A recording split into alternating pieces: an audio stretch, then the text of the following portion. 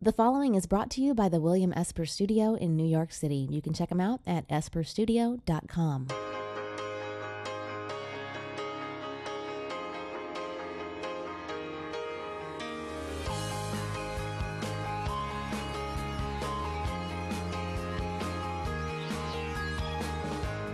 Walking the streets and feeling incomplete. And see who he meets, and suddenly he can feel the need. Hello, and welcome to a special All Esper episode. This is your co-host, Darby Worley, and on behalf of my partner, Roz Coleman, and myself, welcome to Everything Acting. Today's entire show is dedicated to a joint interview that Roz and I did with Mr. William Esper, who is one of the most respected acting teachers in the world. He has been named Best Acting Teacher in New York by the readers of Backstage for 2 years running, and he and his faculty have trained some of the most accomplished actors working today in theater, film, and TV. If you take a look at the alumni list at esperstudio.com, trust me, you will be impressed.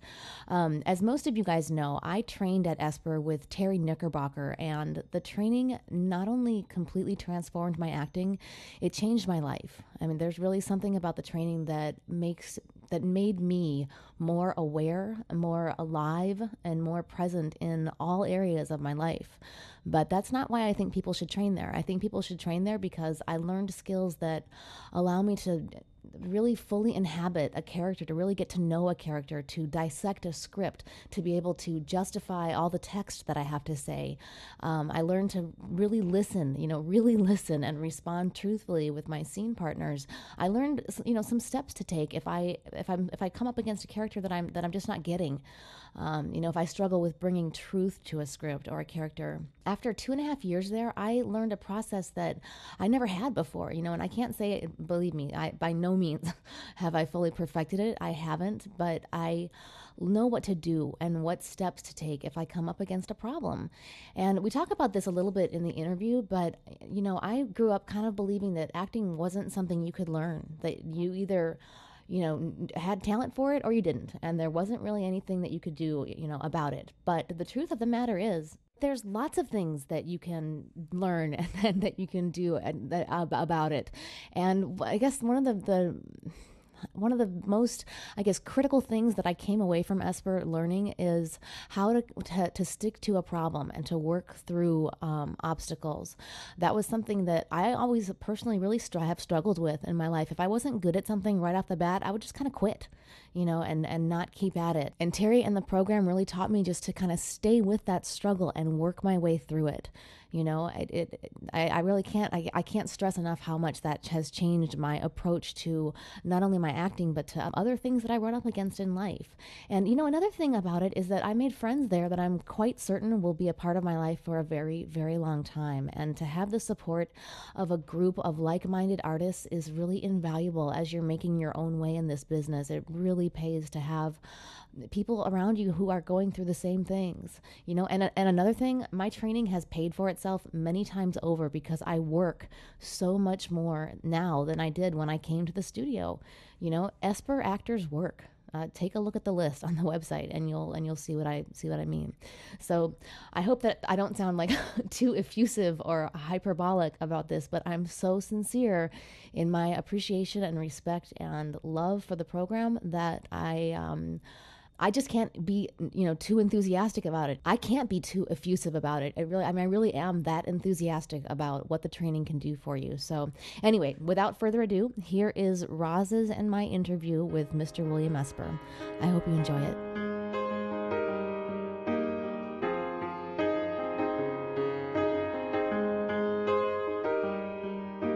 And one like two's like three's like four. So hello guys, welcome to Everything Acting Podcast with your host Darby and... I'm Roz Coleman. We are sitting here in the William Esper studio with the esteemed, the renowned Mr. William Esper. Can I call you Bill? Do people call you Bill? They do, yes. Okay, thanks. It's better than the renowned William Esper.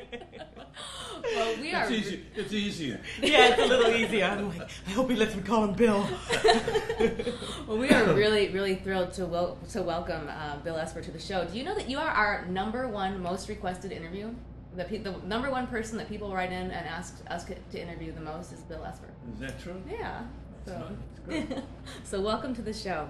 I'm gonna let Roz take the lead on the questions. What are you best known for? Like, how did you? What do people think of you as? And tell us sort of how are you known in the industry? Well, I'm known as a terrific acting teacher. Yeah. See, I'm going to be asking you the baby simple questions. But no, no, I do have a particular thing, and that is that I'm probably the leading authority teacher on the work of Sanford Meisner. So that's really the core of my work. And how did you get there? How did you make this journey to teacher? Well, do you want the short version or the long version? Baby, we I want think the long long version. Yeah, The tell long us version. the your life story. You know, That's where did you grow up? yeah. How did you become attracted to the craft of acting? And were you ever an actor? And then how did you come to the Sanford Meisner work? And Well, I grew up in Cleveland, Ohio, which wasn't as bad as one might think at first, because there was a lot of culture there. There was a very nice small museum, but a good museum. There was the Cleveland Playhouse was there that had 2 or 3 theaters going all of the time, you know. And there was the Hannah Theater, which was the Roadhouse, and still there, where the last year's Broadway successes would come through, you know. But even though I was in the Depression, and our family was not financially in the best shape, partially because my father was a compulsive gambler. So if you put the Depression together with compulsive gambling, it was pretty much a disaster. Yeah, it's a recipe for So, yeah. But somehow my mother was interested in the arts, even though both my parents had to leave school when they were 16 to go to work. I was the first person in my family to finish high school. So, but she had an interest in the arts. She was interested in drawing and watercolors and paintings. She did a lot of that. She wrote poetry, and she took me to the theater, and I found it, I don't know, just like a lot of people, just exploded into my passion.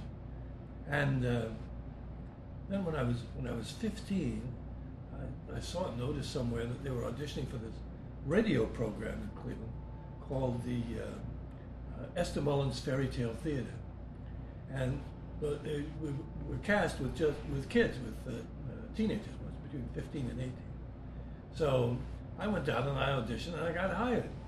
So every other Sunday I would go down and play some pithy part, like George Washington or Rip Van Winkle or Rumpelstiltskin, all the big shows.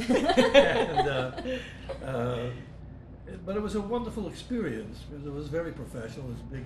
WGAR was a flagship CBS station. And then when I got out of high school, I couldn't afford to go away and go to any kind of decent school, so I stayed at home and I went to Western Reserve University, which had a kind of nice small theater department, and there was a lovely woman there named Nadine Miles, who had been a professional actress, and so she brought a sense of that to the work. She couldn't teach anybody how to act, but best thing about it is that we got to do 1 million plays. I mean, if we wanted to do a play, they'd go ahead and do it. They had a little studio theater. You could do 25 plays a year if you wanted to. Wow. And so, some of the kids wrote and some directed and acted, and it was wonderful. And because I think that's the best background, really. I worry sometimes a lot of kids coming out of BFA programs who, they have no education really except classes in the theater. Yeah. I think that, and also it's very young for somebody to move in on you with a lot of technical training. Mm-hmm. I think when you're young, you should have a good time acting and discover for yourself whether that's really your passion, if you're really in love or not. Right, right. Before you say I do. So, yeah. So it was a wonderful environment there, and there was a wonderful guy there who was a big influence on me, named Henry Kurth, who was a scene designer, set designer. He'd done sets for Martha Graham. He was a real artist. He was an authentic artist, And that was the first time in my life that I'd ever met or been in contact with somebody who was a real, honest-to-God artist. Every cell in his body was an artist, and a very interesting one. I mean, he was endlessly experimenting with light, with texture, with materials, and so forth. And he was a very distinctive and very exciting designer. He's the one who taught me to really see what I was looking at, and that was a great gift.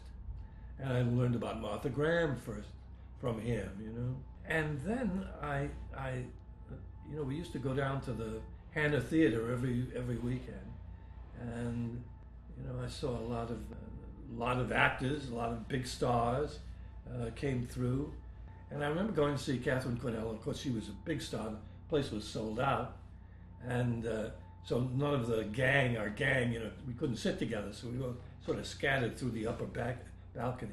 She came out and she started to act, and all of a sudden I realized that it was intermission, and the lights were coming up, and I'd been asleep. Well, I thought, no! Oh my God, what do I do now? Here's the First Lady of the American Theater, and I'm asleep. What does this say about me? This is terrible. So I went out. Everybody smoked in those days, and so we went out for a cigarette, and everybody's saying, "Well, what did you think? Wasn't she marvelous?" And I'm there saying, "Oh yes, marvelous, marvelous." Because what am I going to say? I can't say I fell asleep. I'll be ostracized. So I went back in for the second act and said, "Boy, I'm going to watch this now," and I fell asleep again. And I thought, "Oh, I really have to look at my commitment to this whole thing, A couple of weeks later, Eli Wallach and Maureen Stapleton came in with a rose tattoo, and I went to see that, and I was just transported, and I said, that's it. That's what I want to do. That's the kind of acting I want to do, Was the other acting highly stylized? Do you remember the difference at all? No, she acted like the First Lady of the American Theater, very... presentational, perhaps? No, not presentational, but very elegant, very... like a lady from a garden party in Scarsdale. That kind, very genteel, and dull, I thought. Yeah. But then when I saw Eli Wallach and Maureen Stapleton, I thought, wow, that's really it. And I went out afterwards, it was a Saturday matinee. I went around the corner, it was a little, like a drugstore. And the drugstores in those days, you'd have little luncheonettes in them. And, counters. And I was going to get a cup of coffee and sort of, just think about what I had just seen. And lo and behold, sitting there is Eli Wallach. Little kids in the show, and so he had a couple of little kids, and they were having dinner between the matinee and the evening, grabbing a bite to eat.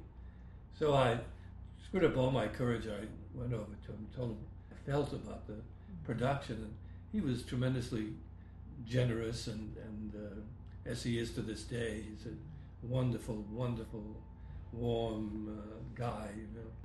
He told me about the neighborhood playhouse and Sandy Meisner and the Actors Studio and all of that. And so I thought, well, I can't get into the Actors Studio right away, but I'm going to go to the neighborhood playhouse. And as luck would have it, Nadine Miles, who was my acting teacher, knew Sanford Meisner. They'd been in extras in a play together in New York for the Theater Guild. And so she wrote him a letter, and I went to the neighborhood playhouse. I had so many questions about acting, and I'd acted a lot in all of these, projects and stuff that I'd done, and the radio, which was a mixed blessing. Although it gave me an ear for language, you know, and all of that. Because that was a wonderful thing. You know, radio was a terrific thing because it was all your imagination, you know. It was kind of marvelous because you had to fill everything in. All you had was the sound, you know. And there were, you know, shows like I Love a Mystery and shows like that dealt with the supernatural and everything. Sit there in the dark listening to, you know, listening to these things, terrified out of your mind. Yeah, I think about like reading a book. I think reading a book and listening to a radio drama or a radio show, and it's almost like you're collaborating with the artist because you bring your own imagination to it, and it's, I don't know, it's fun. Exactly. That is how I think it's the best way to read a script, with that sort of openness that you read a book with. Yeah. But, you know, as actors, I mean, you tend to be like, you know, where's my part? Where's my part? Yeah, where are my lines? Where are my lines? My lines. I'm going to read all my lines and then I'll go back and read it again. Exactly. See if I want to do this. Do I have enough lines here? Yeah. So I'm at the Neighborhood Playhouse. I mean, Sanford Meisner was at the height of his career, you know. And it was a wonderful, formative experience that affected me for the rest of my life. He was a brilliant teacher. He was very supportive to me. And I was very lucky, you see, because I went there the last 2 years that he was there. Because the next year, he left the Playhouse. He got into a fight with a woman who ran the Playhouse, a woman named Rita Wallach Morgenthau. Someone told me the fight was about, I don't know if this is true or not, but they told me that it was really because the Lincoln Center Theater Company, which at that time was held promise as being the American National Theater, you know. Kazan was involved in it, and Arthur Miller, and you know, all of these wonderful people. They were going to make a great classic American theater with a resident company, you know, and they got stars to come in and play, you know, big parts in one show and a small part in another show. It was all very promising, and they wanted to have a school, and so they wanted to make a partnership with the Neighborhood Playhouse, and that would become the school. Well, Mrs. Morgenthau just saw they're taking my school away from me, and that was the end of it. And so Sandy left, and he went out to Los Angeles and worked for 20th Century Fox for, I don't know, 4 years, something like that. Really, if I'd been a year later, he would have been gone. You know, I would have had the second year with him. But I spent the whole 2 years with him. And then, you know, knocked around and directed and acted and stage managed. And what kind of a student were you? What kind of student? Yeah. I was a terrific student. Yeah, because I was crazy. I just wanted to absorb everything. I wanted to learn everything. Mm-hmm. You know, I always had the feeling that I didn't know how talented I was or wasn't. You know what I mean? That there were probably people, you know, that maybe had better natural abilities or were more talented. I don't know. But I knew one thing, nobody could outwork me. Yeah. You know, I could work harder than anybody. And that gave me a certain amount of confidence, you know, and gave me a sense of myself that, well, whatever happens here, I know that I really gave it my best shot. I'm doing the very best I can, and I'm working as hard as I can work. For your students now, what do you think, how does the talent versus tenacity equation play out for you? What do you feel is more important? Well, they're both important. If you can get somebody who's talented and tenacious, that's really good. Yeah. I think if you had a choice, I might go for the one who's tenacious. Yeah. You know, sometimes it's like the tortoise and the hare, you know. The person who's the most tenacious, the most dogged, in time will pass up the person who's seen much flashier, much more obviously talented, you know, in the beginning. But because they have a certain kind of surface facility, they don't work as hard. You know, they can, you know, just flip it off and do something and it'll be acceptable. I really go for the hard work. And then too, sometimes the most talented, sometimes the talent is, the most talented people, the talent is the most buried in a certain way. When it finally comes together for them, it's pretty exciting. How did you go from being the artist you were in New York, so you were still in New York, yes, to actually becoming a teacher? Well, I started directing a lot Uh-huh. because I found I hated to run in things. You know, I stopped feeling the need to perform, to have an audience there. You know, and also I felt like as an actor, you could only control that one little part of the thing that you were doing, your part. You know, Right. but as a director, I suppose there's a streak of grandiosity in every director. They want to make the whole world, you know. Yes. They want to make everything. They want to create everything. And I love that, putting something together. And I love to rehearse. So directing was all rehearsal. And then when you got finished, you could go on to the next thing. Right. And leave all those actors there, you know, having to, perform it. So I liked that. And then from that, I started coaching people, and I had a lot of success, and I really liked that. And then I heard that Sandy Meisner was coming back to New York, and he was going to be affiliated with a new school they were setting up called the American Musical and Dramatic Academy, which is still in existence, but in a very different form. And the idea was they were going to train people both legitimately and for musical theater. So Sandy Meisner was head of acting, and Hanya Holm was head of movement, you know, and Lehman Engel, who was a great Broadway conductor and ran that BMI musical theater workshop for years. He was head of the singing department. They had wonderful singing coaches who worked individually with all of the people. It was an amazing place, but it was really an expensive faculty.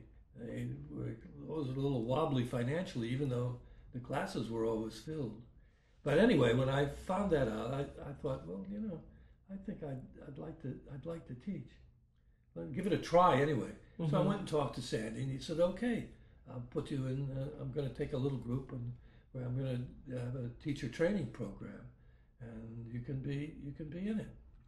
So it was really marvelous because we went back and did all the work again, you know, from beginning to end, all 2 years, and sat in on all the classes, watched his professional class, watched his classes in the school.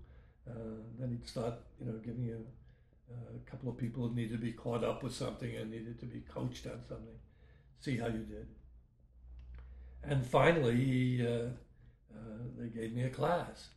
And then Mrs. Morgenthau left the Playhouse, and a man named Paul Morrison took over and was a great friend of Sandy's. So Sandy went back to the Playhouse and took me with him, myself and another teacher named Edward Moore. And so then for the next 12 years, I taught with him, co-taught with him, taught first and second year both, and directed a lot and had a wonderful time. That sounds fantastic. It sounds like such a creative period. It was. Yeah. It was. It was a wonderful time. That's what I remember. Maybe my most favorite thing about studying here was just the feeling when you walk in the doors of all the creative energy in this space and in our old building. Yes. It's just, I mean, it's just alive, you know, and it's just that kind of great, you know, and collaborative energy. And I don't know, that was my favorite part about coming here. Yes. Was walking through those doors and just kind of feeling that. I felt like, you know, when I was a kid, you know, I would dream about New York and watch Fame, the movie, you know, over and over again. And I finally felt like I was like in it, you know, in it. Yeah. What's your favorite part I have about that same feeling. Yeah. Yeah, every morning when I walk in. Yeah. Well, the way it is now, with all the young people, with all the artists. Emerging people. I use the word emerging. Some of them pretty old, some of those young people. Exactly. Emerging artists sitting right by the door. You do feel a shock of energy coming in space. I know. I love this space. Yeah, the new studio is beautiful. Yeah, and I love having the movement studio downstairs. I love to come in the morning, walk down the hall, and I hear the music. And, you know, everything going on there. So let's get to the big guns. This is my big gun question. It's a wonderful organic sort of way that you came to teaching.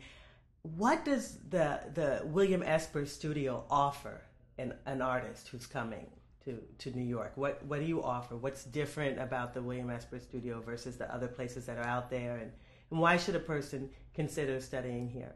Well, I think if you're going to study, you should study at the very best school that'll take you. You know what I mean? The best Yes. place you can get into.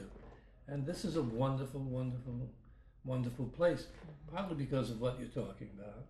There is an energy. We attract a lot of really talented people, and I think that's important.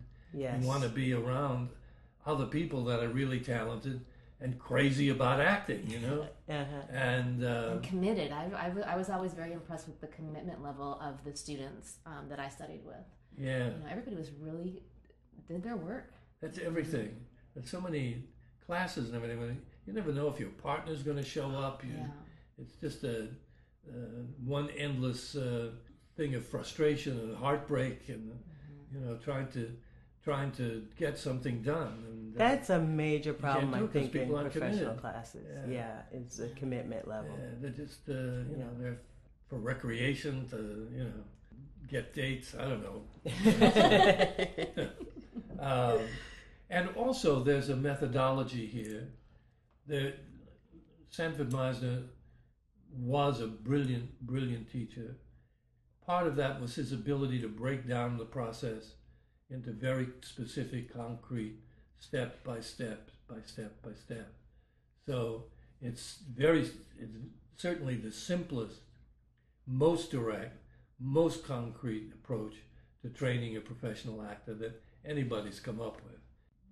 There are not that many approaches, really. There's Meisner, there's Strasberg, who really tried to create real evolving approaches to the training. And I suppose they're very different in their approaches, but single-mindedly in their idea of what. If they both looked at an actor, they'd be in agreement probably. That's a good actor. That's not a good actor. Right. You know? They're trying to get to the same place. Same place. Just how they're doing it is different. And I think that if people are interested in the work of Sanford Meisner, then this is the place in the world to do that work. There's nobody anywhere who has more experience, more success, more I don't want to say acclaim, but more acceptance by the industry. As an actor, first-rate school. who's thinking about training, how do you know whether you should go for the Meisner approach or the other approach? I mean, how do you, can you give us a quick breakdown of what the difference is between the two approaches? Yeah, well, I think Strasberg was much more. His work was much more complicated than. I think Strasberg felt for something to be profound, it had to be very complicated. Sanford Meisner felt for something to be truly profound, it had to be truly simple. So he was always simplifying, and he was an actor. You see, he was a real actor and a very talented one. And so he and.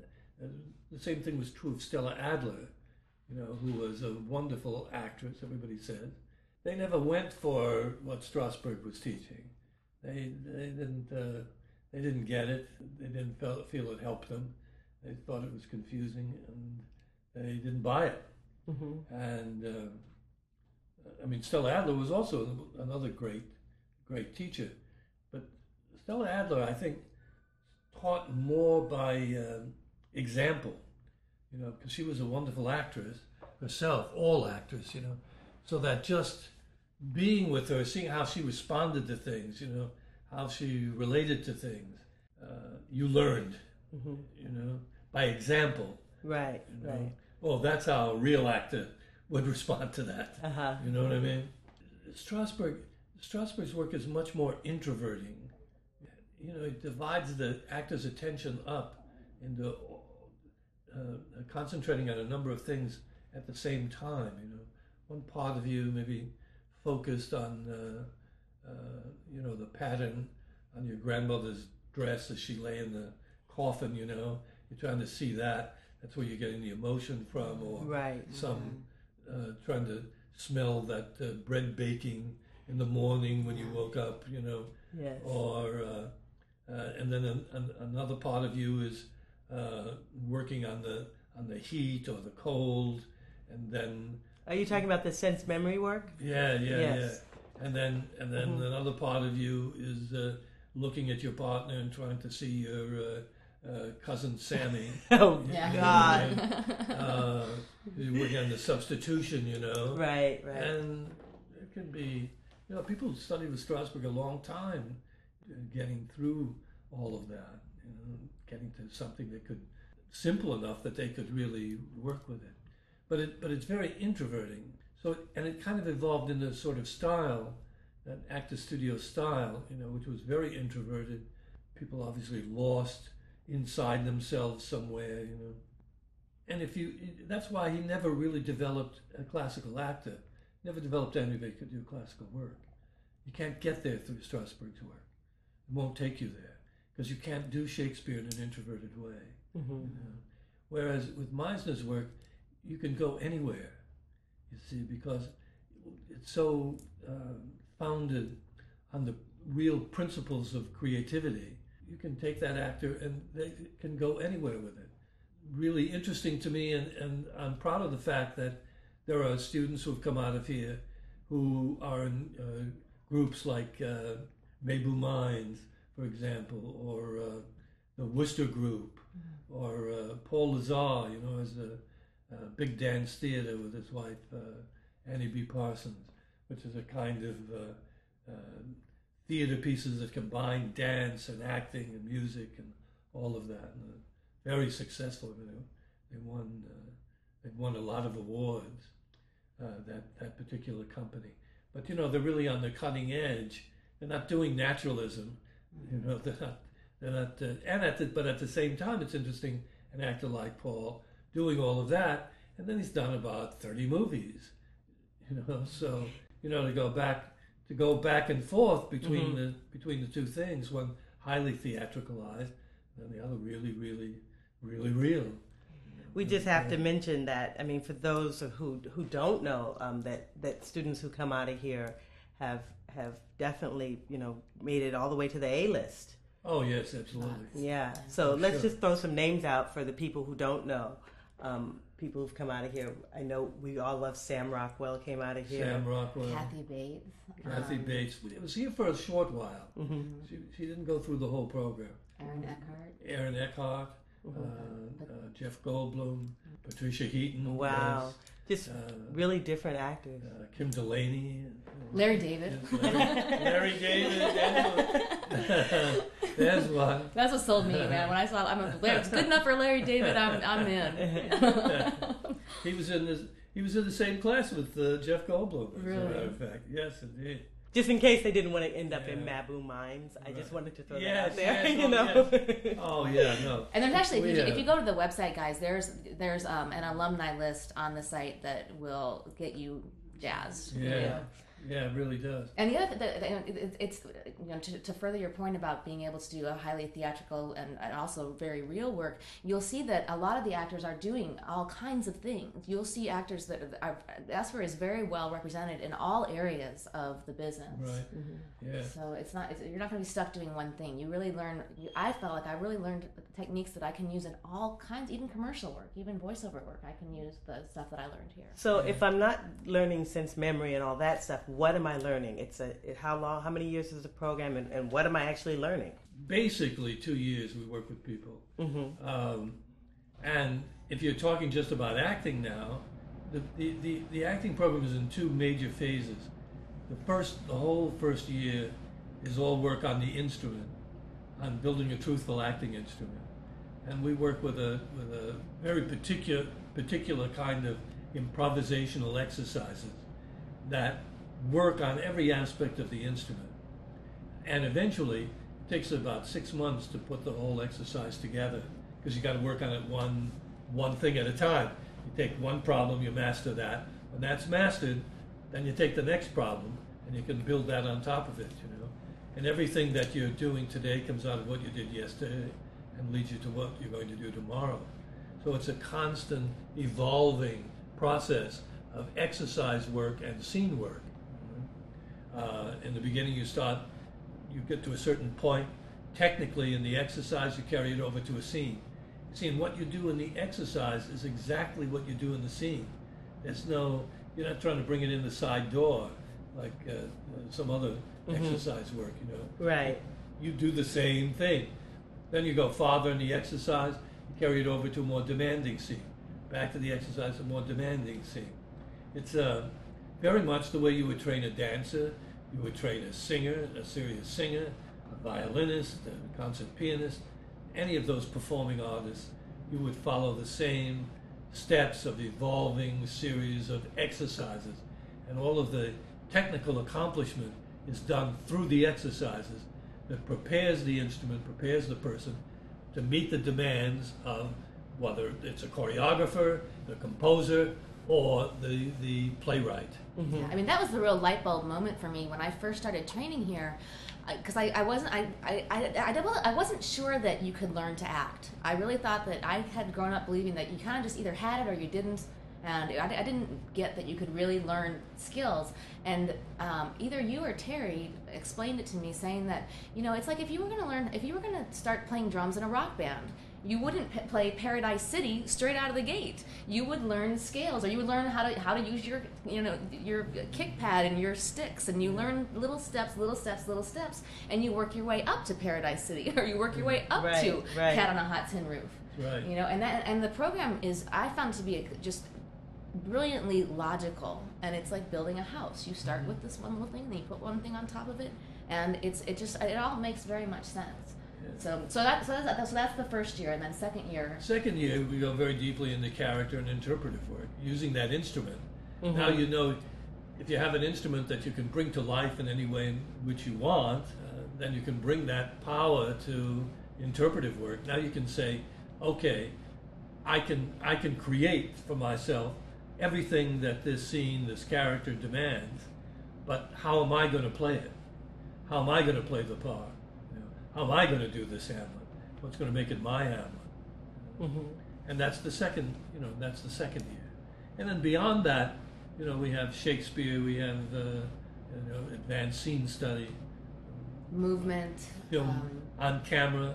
Audition. You have a class on the business, which is really, really important for people that are just starting out. Yeah. And we're developing a very strong on-camera film program now. Mm-hmm. But you see, very importantly, and I think this is really, really important, we don't put people on camera right out of the box. First, we teach them to act, and then we can bring in the cameras and say, you know what I mean? Is the on-camera program going to be a 2-year program as well, or? It's going to be an extension of the program. It's going to be like one semester, an additional semester. Okay, wonderful.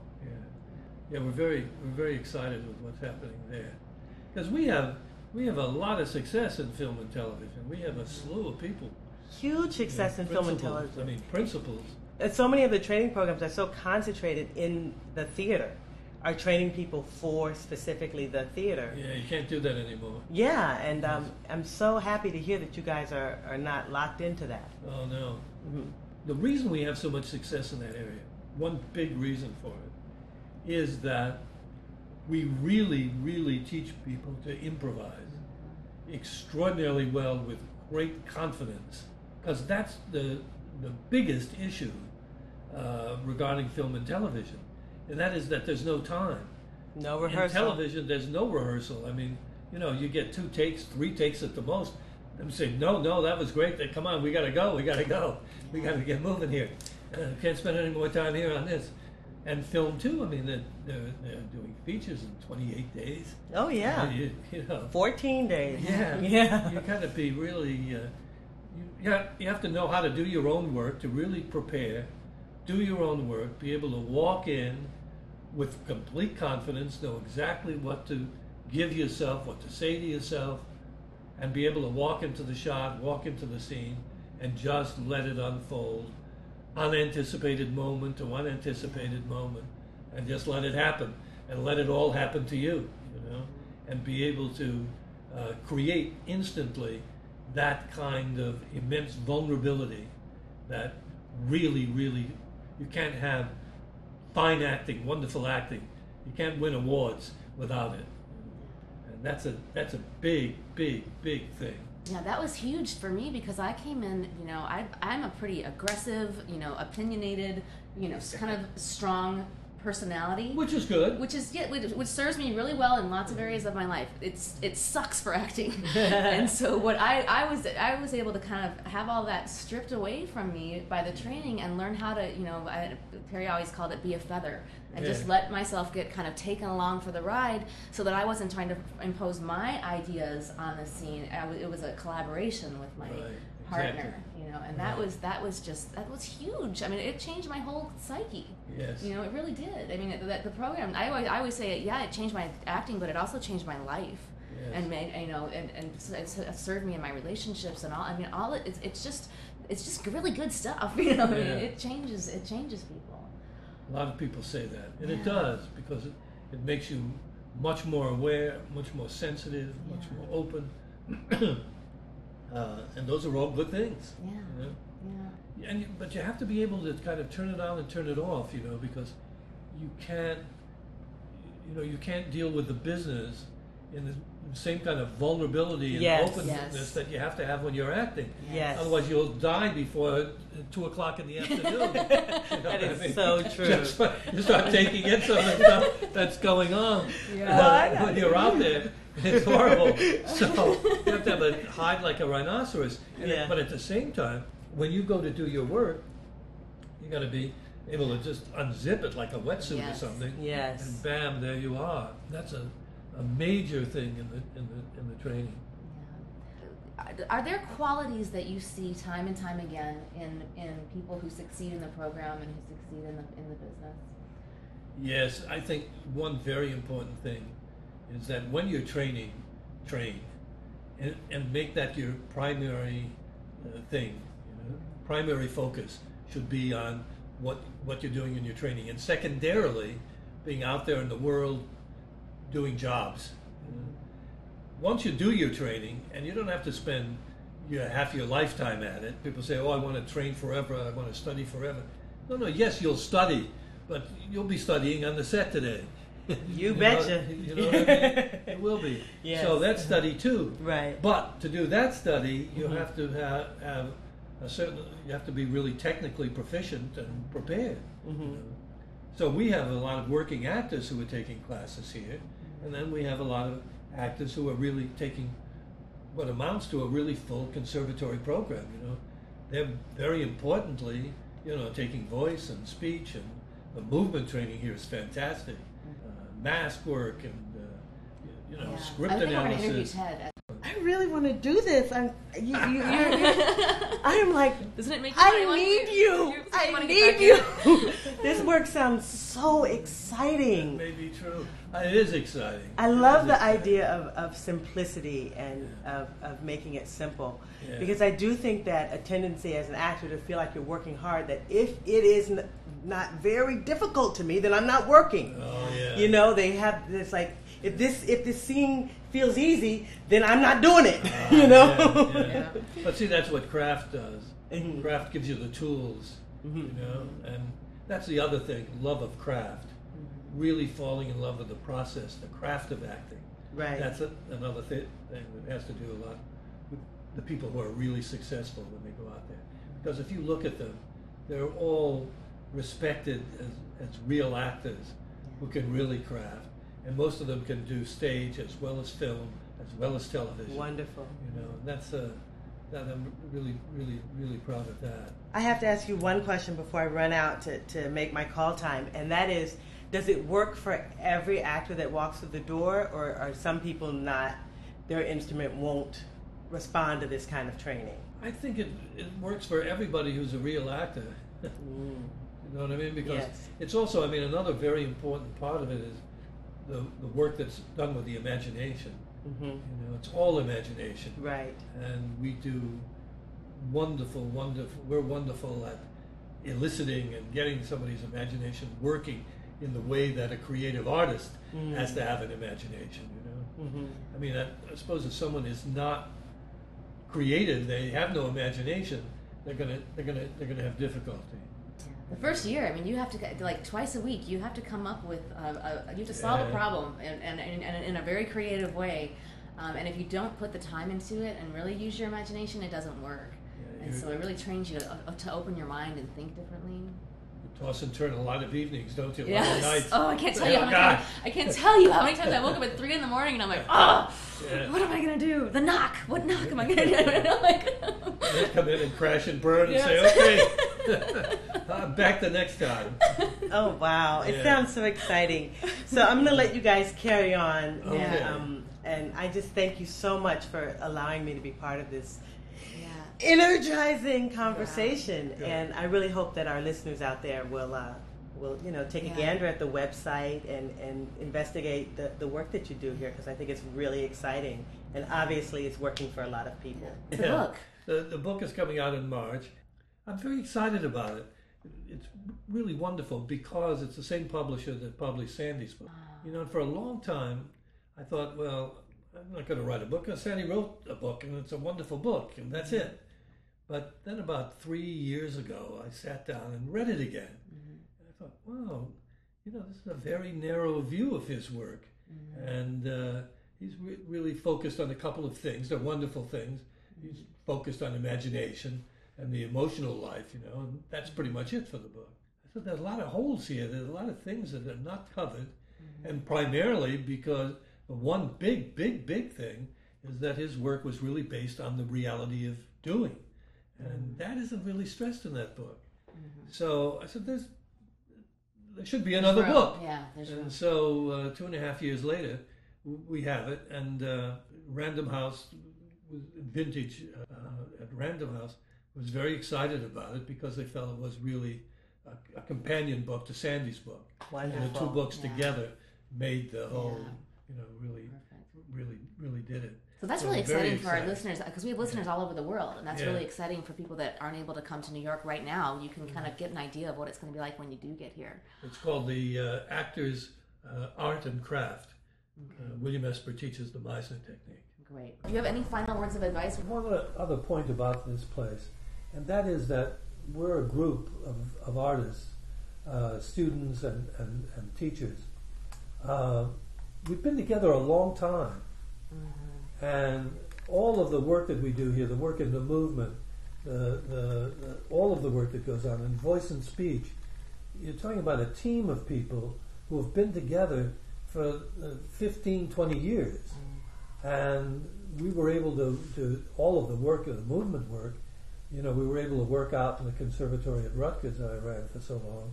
And so it's all work to dovetail and work with everything that's going on in the acting class. And the movement people, the voice and speech people, you know, they often come into the classes. And we have wonderful coordination.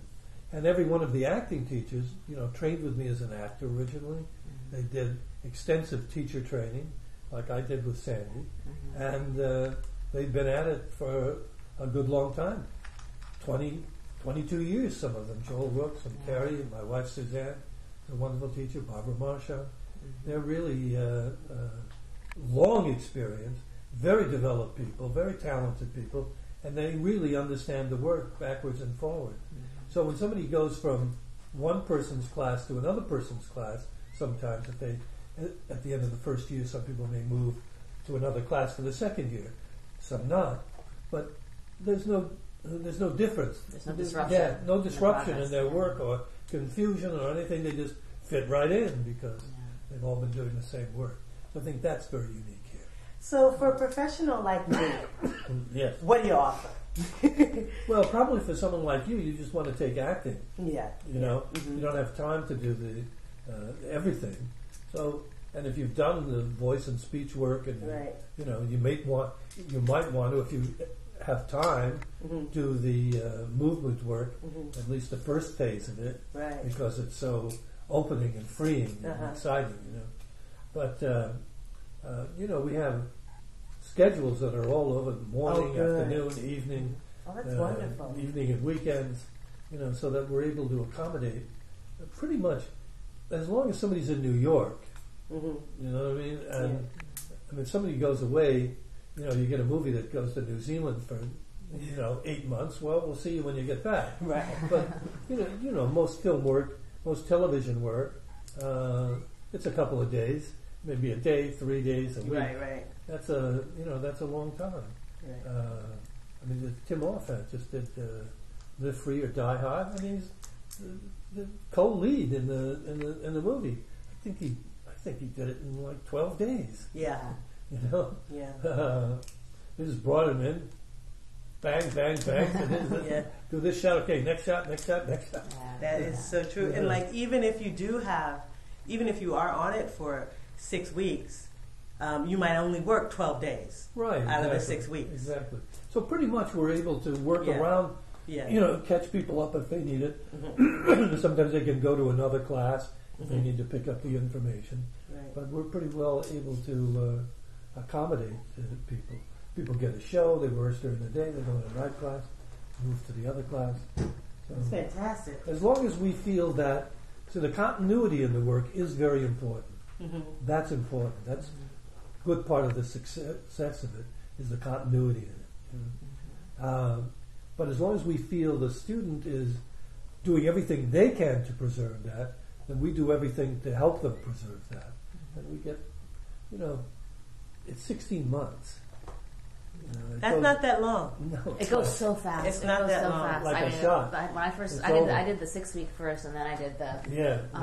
the 2 year, and I thought it was going to be. I was like, oh my god, I'm going to be 40. When I graduate, I'm going to be 40, and which I was, and that just seemed like so far away. But I'm telling you, it went like that. Yeah, but It now went you're like that. 40 and you've got real tools to work Yeah. with.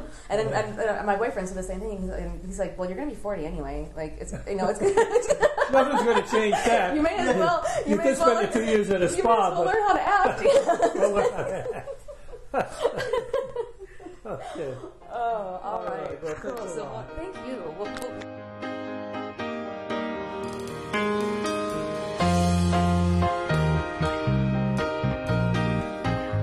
Okay, that's going to wrap things up. That was our interview with the world-renowned William Esper, and I must say that I was a little bit nervous to sit down with William Esper. I had no experience with him, and really, by the end of the session, hell, I wanted to sign up. You heard it; it's true. I really do want to study the work that they do over there at the Esper Studio, because I personally was just intrigued and excited by the idea of doing exercises that would further my creativity and open my instrument. And I love the analogy of being blown along like a feather. All of that sounds like good old-fashioned good acting to me. So I hope that you guys will check it out as well. And I want to thank Mr. Esper and Darby for allowing me to be part of that conversation. And that's all we have for you this week. I hope you really, really enjoyed our time with William Esper. There's going to be more from the Esper Studio coming up. And on behalf of my partner, Darby Worley, and myself, Rosalind Coleman Williams, I want to thank you for listening to Everything Acting Podcast. Have a great week, you guys. Bye-bye.